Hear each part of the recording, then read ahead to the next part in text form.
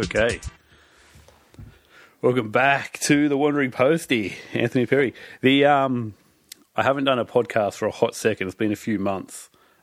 Just with Christmas and everything, I just got so busy. And plus, I was a bit disorganised and a bit scattered. So I'm back. And in 2020, I want to commit to doing a few more podcasts than what I have been doing, be a bit more consistent.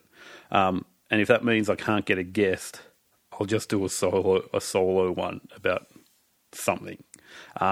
Which brings me to today's topic. And today's topic I want to talk about is a walk that I did, a trip that I did about a year and a half ago, almost 2 years ago actually. And a lot of people ask me about this trip, and it's the trip called the Camino De Santiago, and it is an 800-kilometre walk across Spain. You can start anywhere. You can start... The Camino originally was a pilgrimage to Santiago for St. Francis, a saint that I don't even really know that much of the history of that saint. He washed up on the beach in Finisterre and they took him to a church in bloody Santiago. I think it's something to do with that. But I didn't do it for religious reasons because I'm not that religious. I just did it for a spiritual reason and to get in my own head. But let's get into that later. So I'll get back to what I was saying is that I met people on this walk doing it from Algeria. And so it is meant to be from your house, from your front door, a walk, a pilgrimage to Santiago, to the church in Santiago. In saying that, I met people that did it from Algeria. I met a guy that did it from Paris. I met someone that did it from England and obviously got the boat across the channel. But a lot of people start in a little town called Saint-Jean-Pied-de-Port in France. The first day you walk over the Pyrenees. The way I heard about it was back in 2005. I was in the south of Spain in Sevilla, and I met a girl there, and she spoke no English, I spoke no Spanish, but I got out of her. She'd just finished doing this pilgrimage. And I tried asking her a lot of questions about it, and it just sparked my interest. But the way she was explaining it is that you had to be religious and you had to do it with a religious group. So I put it to the back of my mind, and I didn't think twice about it. I was like, well, I did think twice. I always thought about it. I never looked into it. And then a few years ago, I was actually on an aeroplane, and I saw a German movie with a guy that did it, and it just piqued my interest again. Just set a spark off in me. And I thought, you don't have... And then I started doing research, and I was like, you don't have to... Anyone can do this. Yeah, it's kind of a religious thing. You'll meet religious people along the way. But it's more than that. The religious thing is you see the churches along the way, and you see people praying, but that is the minimal side to it. It's however you want to do it. So fast forward a few years, 2018 or 2017, I said, I'm doing this walk. So I did it. I'm not too sure what I expected from it. I just expected that I'd be walking 800 kilometres on my own, and just to get inside my own head and think about, just leave everything behind. Like a lot of these towns, there was no internet, no phone connection. Just leave everything behind. And all you got is 10 kilograms, or however much you want to carry. It's whatever you want to carry on your back. And just walk. Just walk. If you want to walk 10 kilometres a day, walk 10 kilometres a day. If you want to walk 40 a day, walk 40 a day. But just walk. So I'll get into my preparation. My preparation for it is, before I left, I was like, I really didn't know. I looked up heaps of YouTube clips, but you don't know. Other people's experience is other people's experience. My experience is going to be my own. So I just took little clippets of everyone else. I was like, okay, I should train I'm not that unfit anyway. I'm pretty fit anyway. So I was like, I need to just... So I don't know what I have to do, but I've got to speak to someone. So I spoke to my brother, owns a couple of gyms. I was like, what should I do? He's like, he looked into it and he was like, do heaps of back squats. Just put 20 kilos on your back. No, not 20, put 50 kilos on your back and just squat as much as you can. Get your legs as big as you can so you can walk. So you just have the capacity to walk. And then on top of that, you got to wear your gear in. So like, probably for about 4 weekends, I'd go out and just walk 15 kilometers with my backpack on, put 7 kilos, 8 kilos, didn't even load it up to 10 kilos, put 7, 8 kilos in a backpack and just from my front door, just walked. And so I was walking just around just suburban streets, like 15 kilometers. It was a bit weird, but like that is key. You got to wear your gear in and you got to get used to walking. And on the trip, it's a lot of tarmac walking, which I didn't realize. So I was happy that I walked around these suburban streets and got my feet used to walking on tarmac for a lot of it. Like I said before, my bag was about 10 kilos, and then with water, I guess 11 and a half kilos, which is quite a bit. A lot of other people were only around 9 kilos. I mean, you can get your bag transported from one town to another for only a couple of euros a day.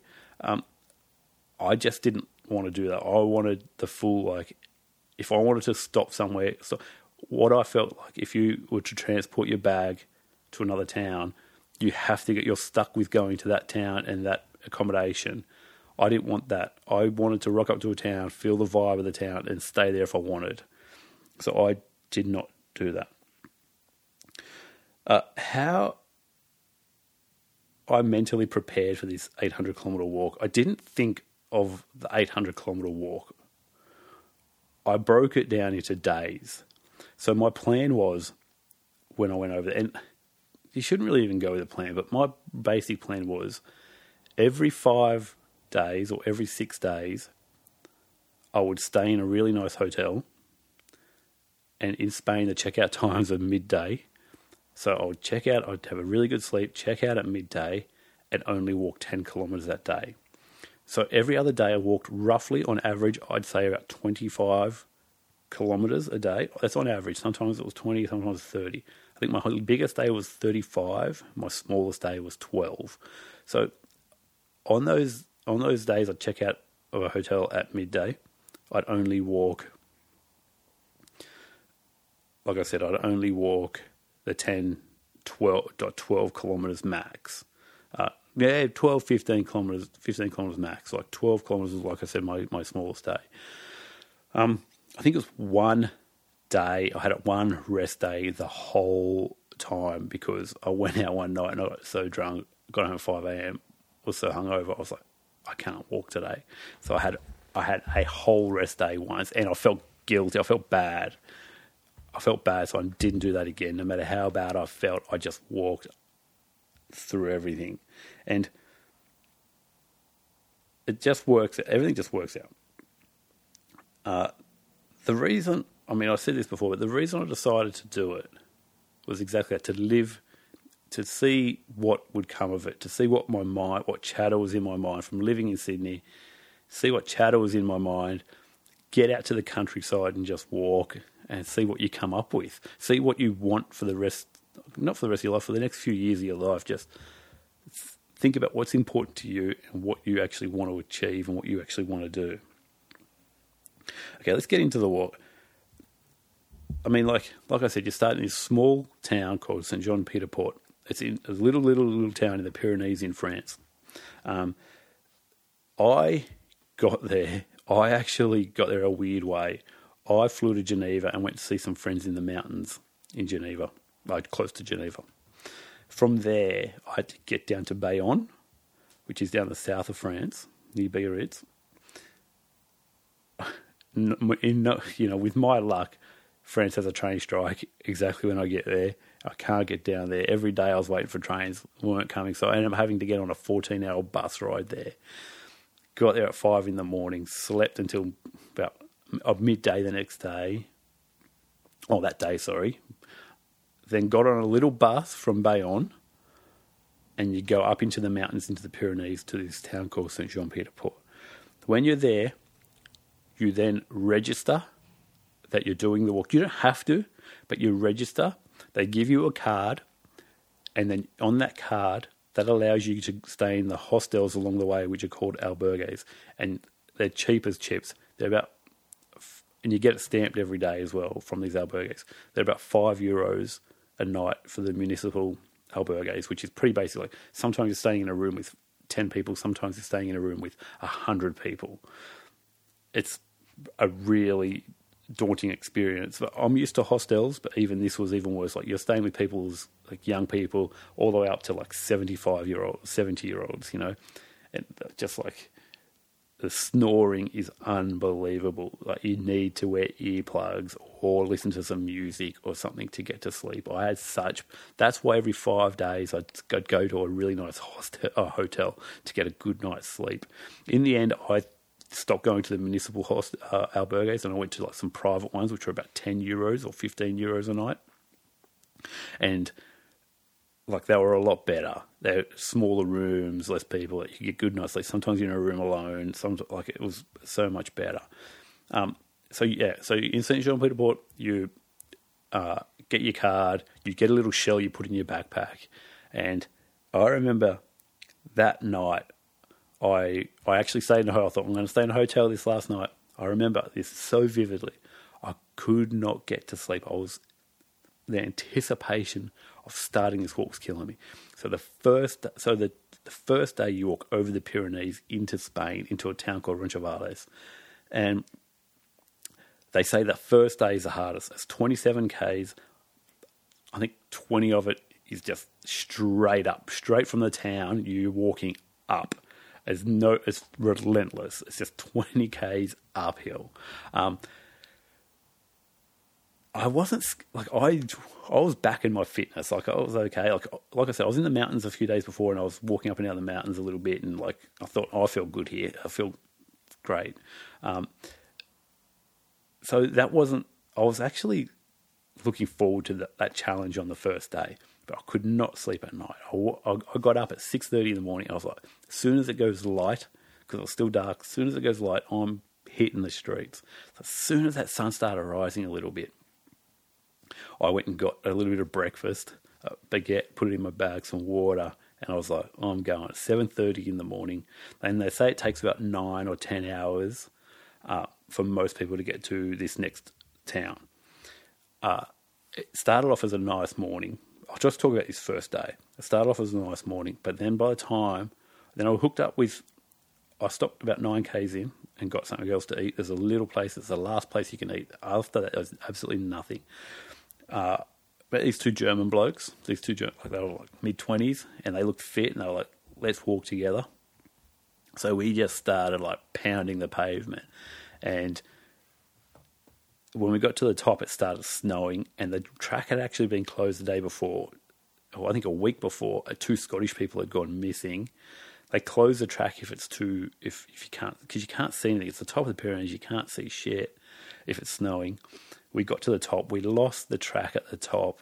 There was a way that there was a fork in the road, and they said, don't go down that one, go down that one. That's what they told us in the village before. And we took the wrong one. We took the one you weren't supposed to go down. But it turned out to be the better one. It was more dangerous, but it was quicker. It was about 3 Ks quicker, I think. And it was, you got down a little bit and the snow had all gone, and it was fine. It was just slippery as hell, leafy. It was pouring rain when we got there. But we got there, I think, in 6.5 or 7 hours. That's how we just, all three of us, we just said, let's just put our heads down, talk as much shit as we can to each other, and just walk and get to this next town. And that's what happened the first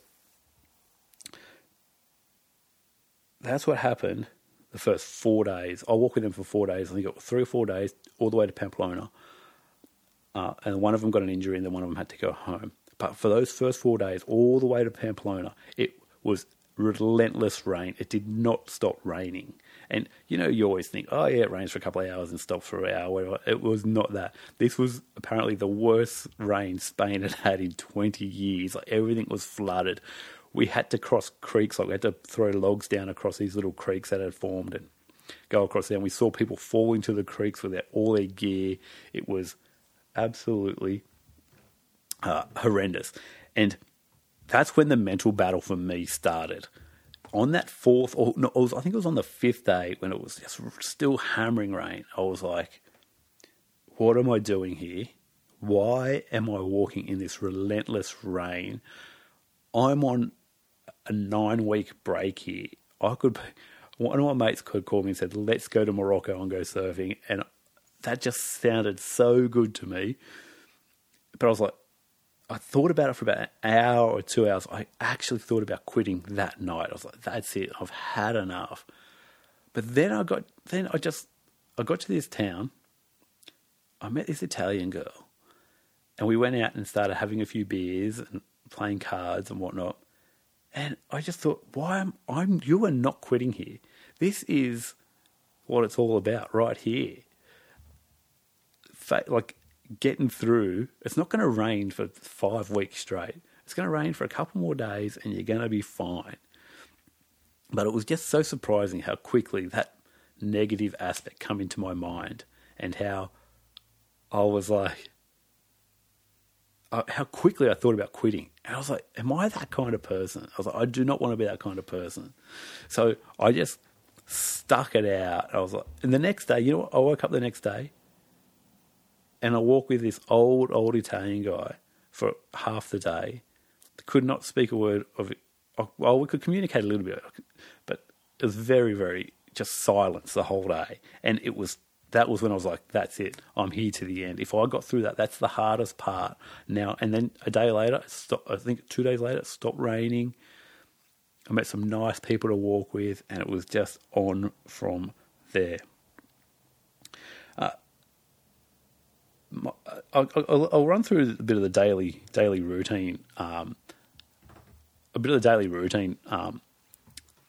That I would do. So for the first probably week, I was getting up super early.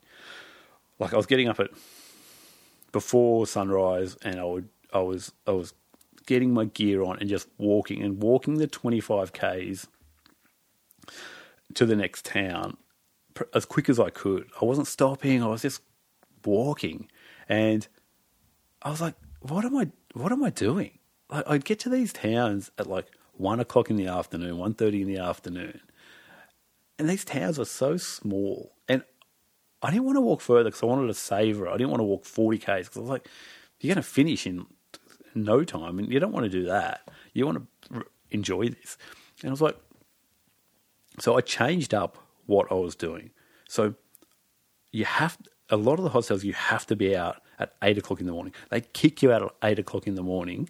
So the next people, because the people are leaving so early from their town and they're getting there at midday. So they need to clean up and get everyone out and get the new people in by midday. But this wasn't working for me. That's why I stopped staying in the municipal hostels as well. I'd go to the private ones and it'd cost me like double the price, like 10, 12 euros. But as soon as I got there, I'd say, what time's you check out? And they usually say 8:30. And I'm like, this doesn't work for me. Like,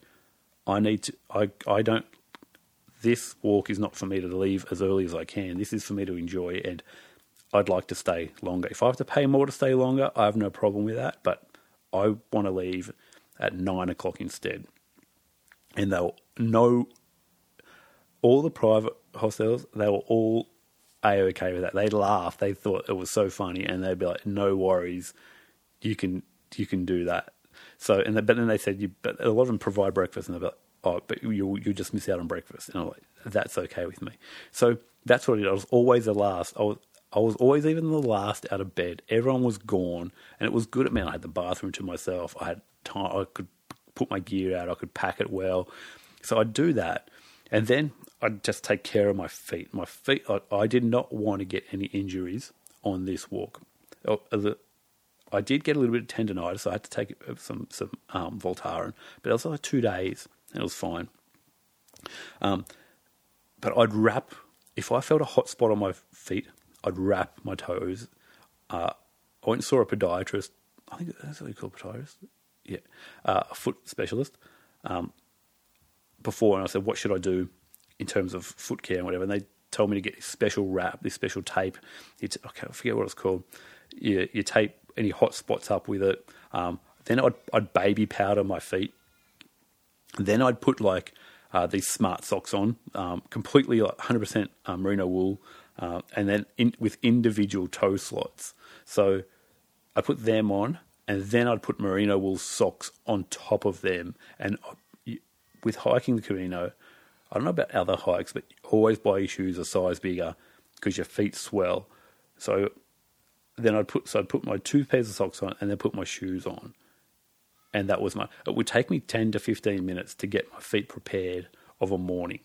And at the same time of an afternoon, I took a hockey ball with me and I would roll my feet, roll any stiff joints I had of an afternoon. The one thing I didn't want to happen on this walk was failure because I'm not taking care of myself. That would be, I don't think I could live with myself if that was the case. If I knew I could have taken care of myself and I didn't, and then I had to drop out of the Camino, that would just be an absolute devastation to me. I could not comprehend that. So this is what I did. And I just took the time. Even if I was walking with people, I'd be like, hey, I'm taking the time. You either can wait for me or I'll catch up to you, but this is what I have to do of a morning. So then I'd do that. I'd grab my walking pole. I'd say thank you to the people I was staying with. Then I'd walk usually. I'd plot out the night before, usually plot out the day, where you're going to stop, where you're going to finish the day. But then you're always along the way, always an hour in, about 5K, no more than 5Ks into the walk. There's always going to be a cafe or a little restaurant or something. So I'd walk 5Ks, and then that's the first stop I had. And I would stop there, get a coffee. I learned how to order bacon and eggs in Spanish. So I'd get my bacon and eggs, have a coffee, have a juice, have a water, just sit down and just relax for an hour. Sometimes longer than an hour. This was for me the pleasure of the day. After that, I'd just walk, usually till about after that midday. So another few hours, another 2 hours. Talk to people along the way. Sometimes not. I think in the whole time I only listened to music like twice. Like I wanted to be within nature. I wanted to hear the sights and the sounds around me. But then sometimes there's these long, boring. None of it was boring, but some of them. Sometimes I was just like, okay, now I'm not feeling. I'm feeling a little bit tired today. I didn't sleep that well last night, so I'd put a bit of music on just for an hour or two, and that's it. So then I'd get lunch, and usually I'd get lunch, relax, have a beer, check how good my feet were. Sometimes I'd take if my feet were hot, I'd take my shoes and socks and everything off and put fresh stuff on. And I'd do the whole foot care thing again and just put fresh stuff on. I did not want to get... I saw some of the most horrific injuries on this walk. I saw a girl with so many blisters in her feet, she could not put a pair of shoes on. She had to walk part of it in sandals because her feet were just so bad. I saw guys that had to drop out because of tendonitis, bad knees. And yeah, that was not the greatest. But then other people, I met a guy on there who he had nowhere to be. He'd quit his job and he just said, I'm going to walk the Camino. He had nowhere to be. So I met him just for one night. And what he'd wake up super late in the morning, like even later than me, like 10 o'clock in the morning, do yoga. He was telling me his routine. He'd do yoga for an hour and then he'd only walk maximum 10 kilometers a day. That's all he would walk. Get to the afternoon, get into a place, do more yoga, stretch a lot, and then go out and have dinner and whatnot. Super interesting guy, but everyone's there to walk the way they want to walk. Like the people that you meet on the Camino, it's everyone. I met the most eclectic people. I met the most mainstream people, but everyone's there to walk. So everyone's there with an open mind and an open heart. And as shitty and cliche as that sounds, everyone's like super happy as well. They're walking. They're all just sharing this common interest of just walking 800 kilometers. It's pretty special. I met people. There was a guy walking there with a 2-year-old. He kept on putting the 2-year-old in like this little backpack, and other times the 2-year-old was walking next to him. But he was doing the whole lot, like 800 Ks. And then I met this most beautiful 70-year-old couple from South Africa, and the same thing. They would walk as many kilometres as me in a day. I'd see them every single night.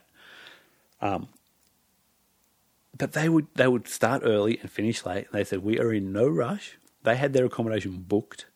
They had their accommodation booked. So that we're in no rush. If we rock up at 4 o'clock in the afternoon, it's fine. If we're on at 6 o'clock at night, it's fine. We don't care. And they'd stop along the way and have a little picnic. I joined them a few times.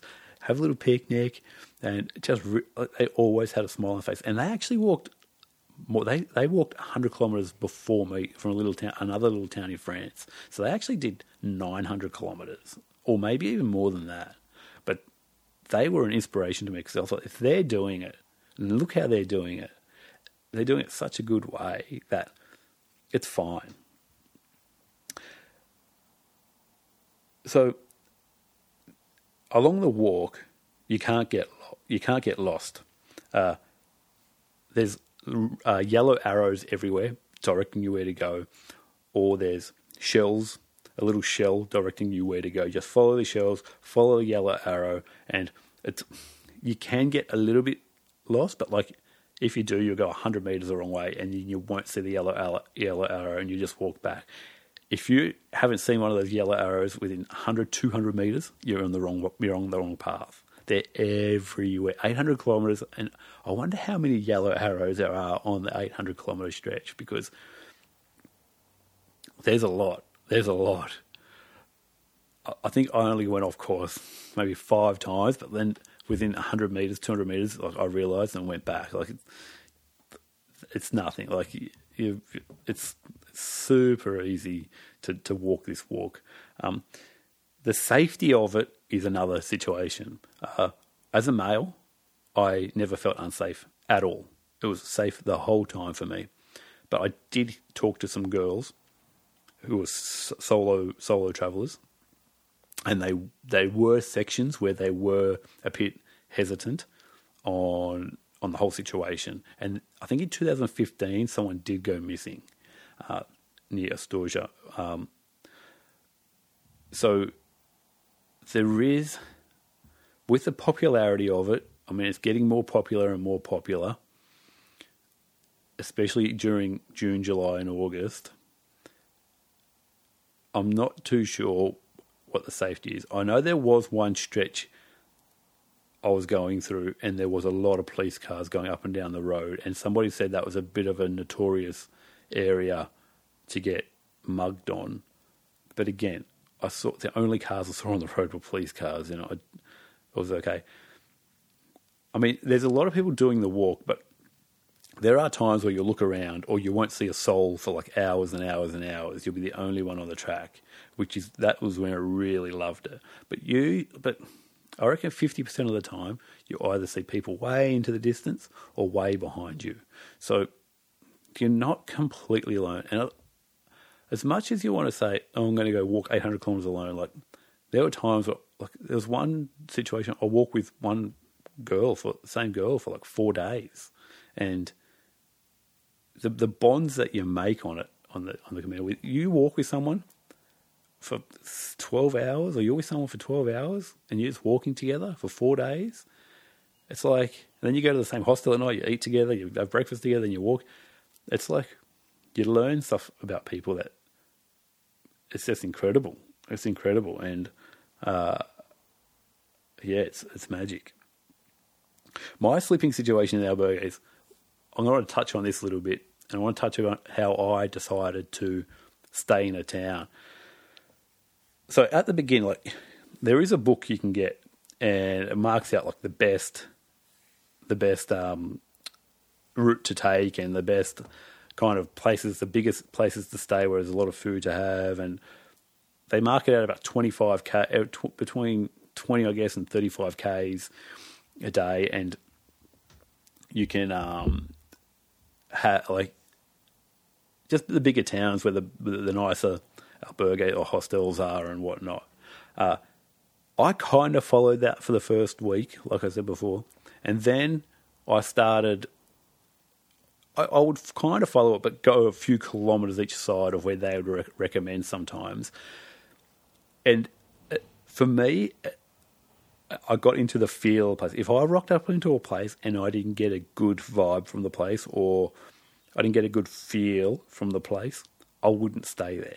And that's how I chose hostels as well. I was like, I want this trip to be like completely living in the present and living for right now, not worrying about 10 minutes from now, not worrying about 10 minutes behind me, just worrying about now. So I'd rock into a place, I'd look around. If I saw people I knew, I'd be like, oh, okay, like this is a good sign. People are here I know, and they're fun, and or like something would happen. I'd be like, oh, this is a nice little town. I would that's where I'd stay, and then choosing a hostel, I would walk in front of the hostel, and I'd kind of just stand there for about 30 seconds. But do I get a good feeling from this hostel? Just stand in front of the door. And if I did, I'd walk in. And if a lady behind the reception was nice, I'd be like, this is a place for me. If a lady behind the reception was a rude bitch, which a lot of the Spanish can be, I'd be like, fuck this, I'm out of here. And I'd go to the next place. And sometimes that meant I had to walk another 5 kilometres down the road. But you know what? There was one time I was so annoyed with myself. I didn't get a good vibe from this place. The lady was a bitch, and I still went there, and I had the worst night. So it was the worst place probably on the whole. It was a clean, nice place, but in terms of just the people there, it was disgusting. I did not like it, and I learnt my lesson from that. I was like, I'm not doing that again. And that's how I found a suitable ones. I never booked anything. Okay, no. If booking anything, when I'd stay every 5 or 6 days, I'd stay in a really nice place. The day before, I would actually book like a 5-star hotel, which in Spain is in the north of Spain, dirt cheap, like €40, €50 a night, like nothing. So that was fine. Like I said before, the people you meet are all types, all walks of life. Some people are there for the religious side of it. They stop at every church. They pray at every church. Some people are there to seek for a physical challenge, to actually see if they can do it. Some people are there just for a spiritual challenge. And then some people are just there, just like, I quit my job. I had nothing else to do. So this kind of looked cool, and I just come to do it. So when you're approaching a person to talk to them, it's you never know what you're going to get. You never know what you're going to get. Never judge a person with how they look. I had the funniest conversations with people I would probably never talk to if I was back home. And it really opened my eyes to be like, hey, talk to everyone. And everyone's weird in their own ways. And like, why not talk to everyone?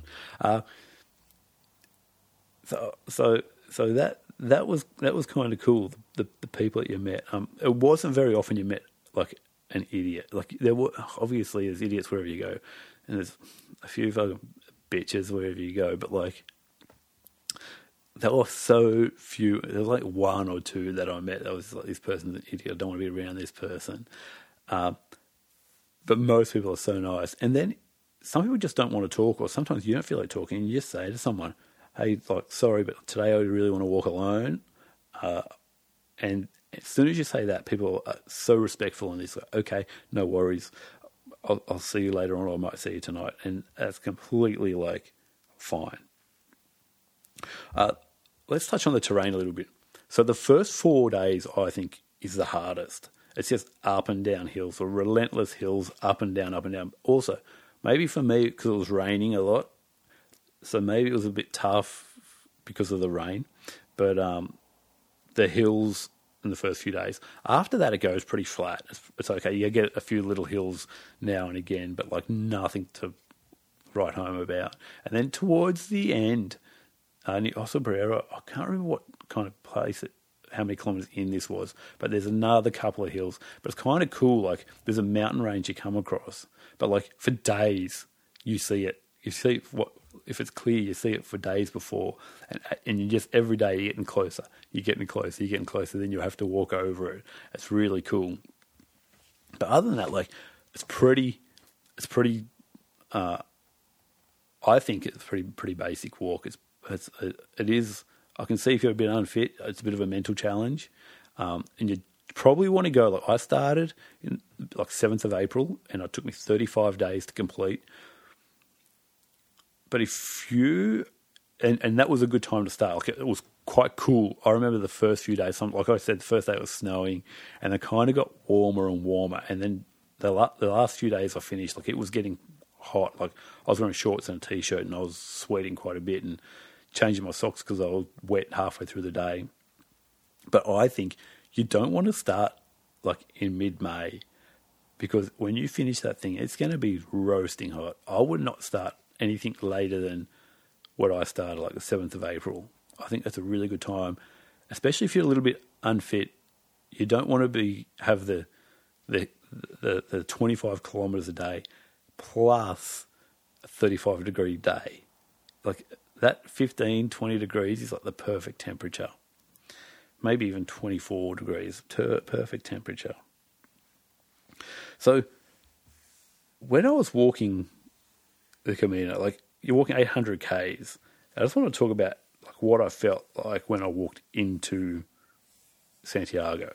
I felt actually quite empty when I walked into Santiago and walked in front of the church. Like you're walking towards this church the whole time. 35 days, every day, you're thinking about your destination. I was thinking about walking into Santiago. But this is when I learned, it's such a cliche as well, and I hate saying it. It's about the journey, not the destination. But like I really learned it because I walked into that square with people that I've been walking with for days as well, with a really lovely lady from Perth called Jen. She was kind of like my Camino mum, and she was such a beautiful lady. I still keep in contact with her.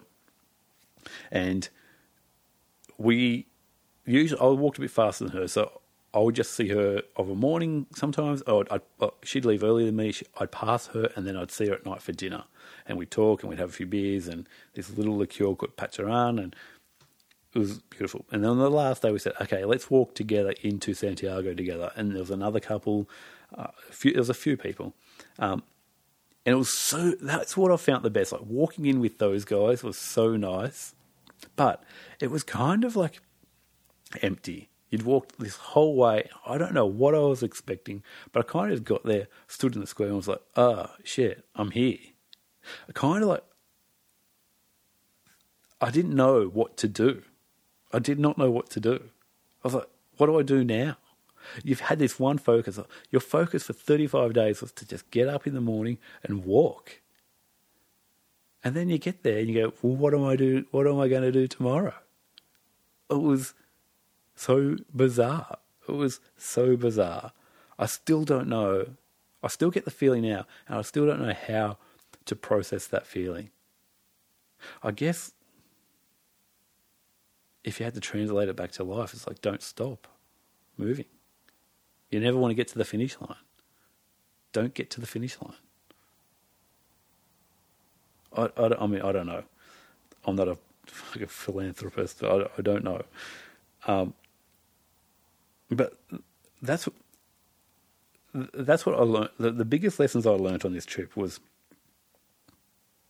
live in the present. Like I didn't book anything the entire time, except for those one or two. Like I book a day in advance. But like other than that, like for I reckon 33 of the days, I did not book a hotel. Even when I got to Santiago, I didn't book any. Everything everyone was saying, you're so crazy not booking anything for Santiago. It's such a busy town. I didn't book anything. And guess what? It worked out. A friend that I met on the trip, he'd booked an extra hotel room for someone else that didn't make it that day. And he was like, "Where are you staying? Come stay with us." And it was the most beautiful hotel in Santiago. So like, I was like, it always works out. It always works out. Like, just rock up to a town and they say like the Camino provides for you when you need it. Just go and do it, and whatever you need will just come out of the air when you need it. It's such a crazy thing to say, but it's like the universe saying like, it's okay. Like, just go and do whatever you want to do. Everything will work out okay. And if it doesn't, it doesn't. There's always a solution to the problem. There is no problems. There's just solutions. That's the biggest lesson I took away from this trip. The other thing is what I learned is like, never underestimate anyone. Never. There was a guy I saw on the first day walking up that hill in the Pyrenees. This big German guy, right? And he was on struggle street. I was like, this guy, this is the last time I'm going to see him. 4 days later in Pamplona, I was sitting there having beers with him. About a week later, and then I wouldn't see him for a week, and a week later, another town. He was sitting there eating dinner, having beers. Every time I saw him, he'd be dead set struggling. But then I'd see him like a week later, and he'd just be there. He struggled through the entire thing. And guess what? Got to Santiago. I think he finished a day after I was there. Guess who was there? Because I hung around the town for a while. He rocked up, and I was blown away. This guy, on struggle street from day one, he had made it to the end, and it was absolutely like eye-opening. I was in awe of this guy, because I was like, how did you struggle? You struggled through that whole 35, 36 days. That guy was just struggle, and he just did it. Unbelievable. Unbelievable. The other thing is, like, the last thing I learned is, like, don't follow the crowd. Do it your own way. As much as you want to watch YouTube clips of it, as much as you want to read books about anything and whatever, just do things your own way, and you're going to be so much happier. If you do it someone else's way, like I did in the first week, like, oh, I've got to do this, I've got to do that, it's not as fun. It's just not as fun at all. And as soon as you start doing it your own way, you're going to find out more about yourself. It's going to be more fun. You're going to meet better people. It's just, I don't know, it's just so much better. I don't know what kind of advice to give. Like, I reckon everyone should do this walk. Everyone should do it. No matter your capability, disability. Everyone should do this walk at some point in their life. And anyone can do it. Anyone can do it. Absolutely anyone. And you should not be scared of it. Do not be scared. If you're a girl and you're scared of a certain area, just say to a guy that morning, hey, I don't feel safe in this area. Can I please walk with you today? And I had a couple of girls say that to me. Hey, can we walk in a group today? I don't feel safe in this area. And everyone would just be like, yeah, no worries. Right? Or they'd be like, oh, I'm going to walk to here alone, and then can we meet there? And we're going to walk through this area together. Yeah, absolutely. Like, no one will ever say no. And at the end of the day, there's trains and buses that'll take you past that area. I mean, I'd never wanted to get a train or a bus, but people did. And hey, there's nothing wrong with that. There's absolutely nothing wrong with it. To finish off, would I do it again? Absolutely. Absolutely. I would not there's many different types of routes that go to the same place. One of my regrets of it is I didn't go to the coast afterwards. I hung around Santiago for a few days, and then I went to Bilbao and then met some friends in Pirri. But I should have, instead of going to Bilbao, I should have walked to the coast, to Finisterre. I should have stayed in Santiago one night, gone to Finisterre the next day. So another 3 days, about 100 Ks on top of that, 3 or 4 days. I should have done it, and that's my biggest regret of that trip. Who knows why I didn't? And maybe it was the universe saying, hey, don't do it. Something bad's going to happen or whatnot. But, I didn't do it, and, yeah, I live with my decision. So I think I'm going to do another Camino. And I think this time I want to do the Portuguese coastal route. I think maybe next year. Yeah, maybe next year, 2021, around the April time again. I think this might be good. Yeah, and I'm not too sure how many. I don't think it's quite 800 kilometers, but I might start.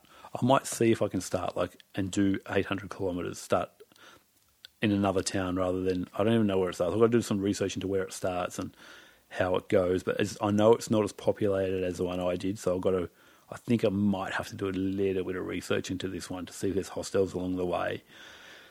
Other than that, man, I'm looking forward to it. I'm looking forward to just being able to 35 days just walking and talking and eating and hardly being on the internet, and it's so freeing. It's so freeing. I don't know if this is a reflection of how I want to live my life, but I think every few years to reset the mind, this is something I personally have to do. Anyway, that's the podcast. I hope this is not too boring for anyone. I hope I didn't say too many times. Like I said, 2020, I want to try to do more podcasts. I really enjoy sitting down in front of a microphone and talking shit like this. More guests. If you have any suggestions, bloody hit me up on social media. Instagram is The Wandering Postie. Facebook is The Wandering Postie. Email is thewanderingpostie@gmail.com. Thanks for listening. Remember, just live in the present. Don't worry about what anyone else thinks of you or says of you. Just be happy. And if you're not happy, go and do something that makes you happy. Just change the way you're living if you're not happy. Yeah. Okay. Thanks. Bye.